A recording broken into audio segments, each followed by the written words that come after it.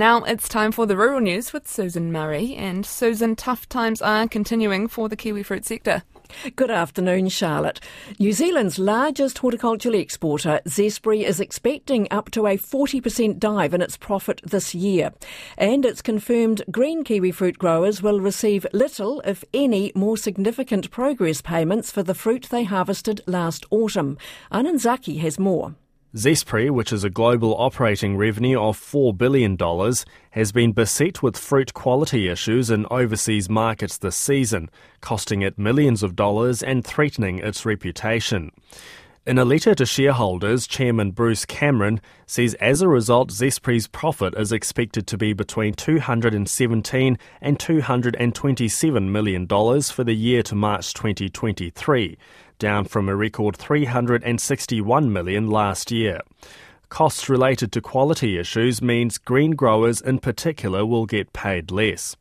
No progress payments were made in February, and Zespri has just confirmed green growers will not receive any more significant money this year, pushing orchard gate returns below the cost of production for some growers. In an effort to keep encouraging green growers to convert to gold production, Zespri has greatly reduced the reserve price for those bidding to be able to grow the more lucrative gold variety. The opening bid for gold licence for next season will be $225,000 a hectare. The median price paid per hectare last season was $800,000. It is a case of coals to Newcastle. Wool carpet company Bremworth says it might need to import yarn to keep production going after its Napier plant suffered damage during Cyclone Gabriel. The yarn spinning plant is in Awatoto, which flooded during the event. Bremworth Chief Executive Greg Smith says the 8,000 square metre factory has silt and mud throughout and it will likely be closed for months. We're busily working away in the background because a lot of the yarn, a good proportion of the yarn that we send to our Kapatoitoi plant in Auckland to tuft into the carpet we make comes from Napier. So finding and switching to alternative sources both here in New Zealand and overseas is our number one priority to secure the dyed fibre and yarn required for Wanganui and Auckland to be able to make into carpet and continue to supply, our customers, our retailers and our consumers. Bremworth Chief Executive Greg Smith. Meanwhile, the sale yards in Hastings reopened today, and it's the first time since Cyclone Gabriel. A much quieter week than usual was anticipated, as it's thought as much as half of the normal business that flows through the yards could be stuck behind broken roads. Rural reporter Maya Burry is at Stortford Lodge sale yards, and she's joining us now. So Maya, how are things looking there? Kia ora, Susan. Well, full disclaimer, if you can't hear any sheep in the background, that's because it has been a pretty quiet morning at the yards. Things did kick off just after 11. It only took about 40 minutes to get through the sales. This was a prime lamb and ewe sales, and definitely not the busiest day at the week of the week at the yards anyway. But there were only around 200 sheep all up, which is about a third of what you'd expect, and only a handful of buyers, stock agents and truck drivers milling about. The key issue really is the one that you touched on earlier, Susan. There's still so many big farming businesses in Hawke's Bay that are cut off. And I spoke to a stock truck driver at the yards. He said that access, it still is really challenging.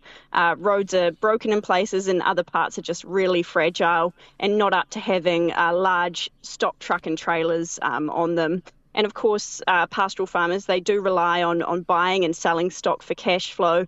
And there's a huge clean-up bill for farms here. So people will be wanting to get back to business as usual sooner rather than later. But those that are from the farming community that did manage to make it along today, I think it was a good chance for them to catch up and debrief after what's been an unprecedented event on the East Coast. Oh, hasn't it, Maya? But you've also been out visiting some of those orchardists and farmers. So what have they been telling you when you've been on their properties? Well, I guess despite it being nearly 2 weeks on, it really does feel like for many there's still in emergency response mode. And until you've got things like power and access sorted, it's really hard to sort of just get on with that clean-up work and get volunteers into some of these hard-hit areas to help. with things like fencing and also stock water issues.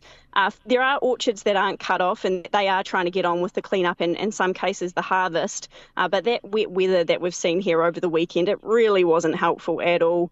There's crews that are trying to save trees and vines from suffocating, but they had to be stood down because, long story short, machinery just is no good in the mud. It was a pretty nice clear day yesterday, but the rain, it has been coming down again, and it's even raining just a little bit at the moment. I think there are a few days of sunshine around the corner later this week, and definitely everyone here will be holding out for that. Oh, thanks, Maya, but when the rain falls, there's nowhere for it to go, apart from on top of the land. Awful. Hey, look, and staying with cyclone-related news, it's expected that avocados will be in short supply over the next few months. The storm knocked fruit off trees and blew some trees over in two key growing regions, Whangarei and Eastern Bay of Plenty.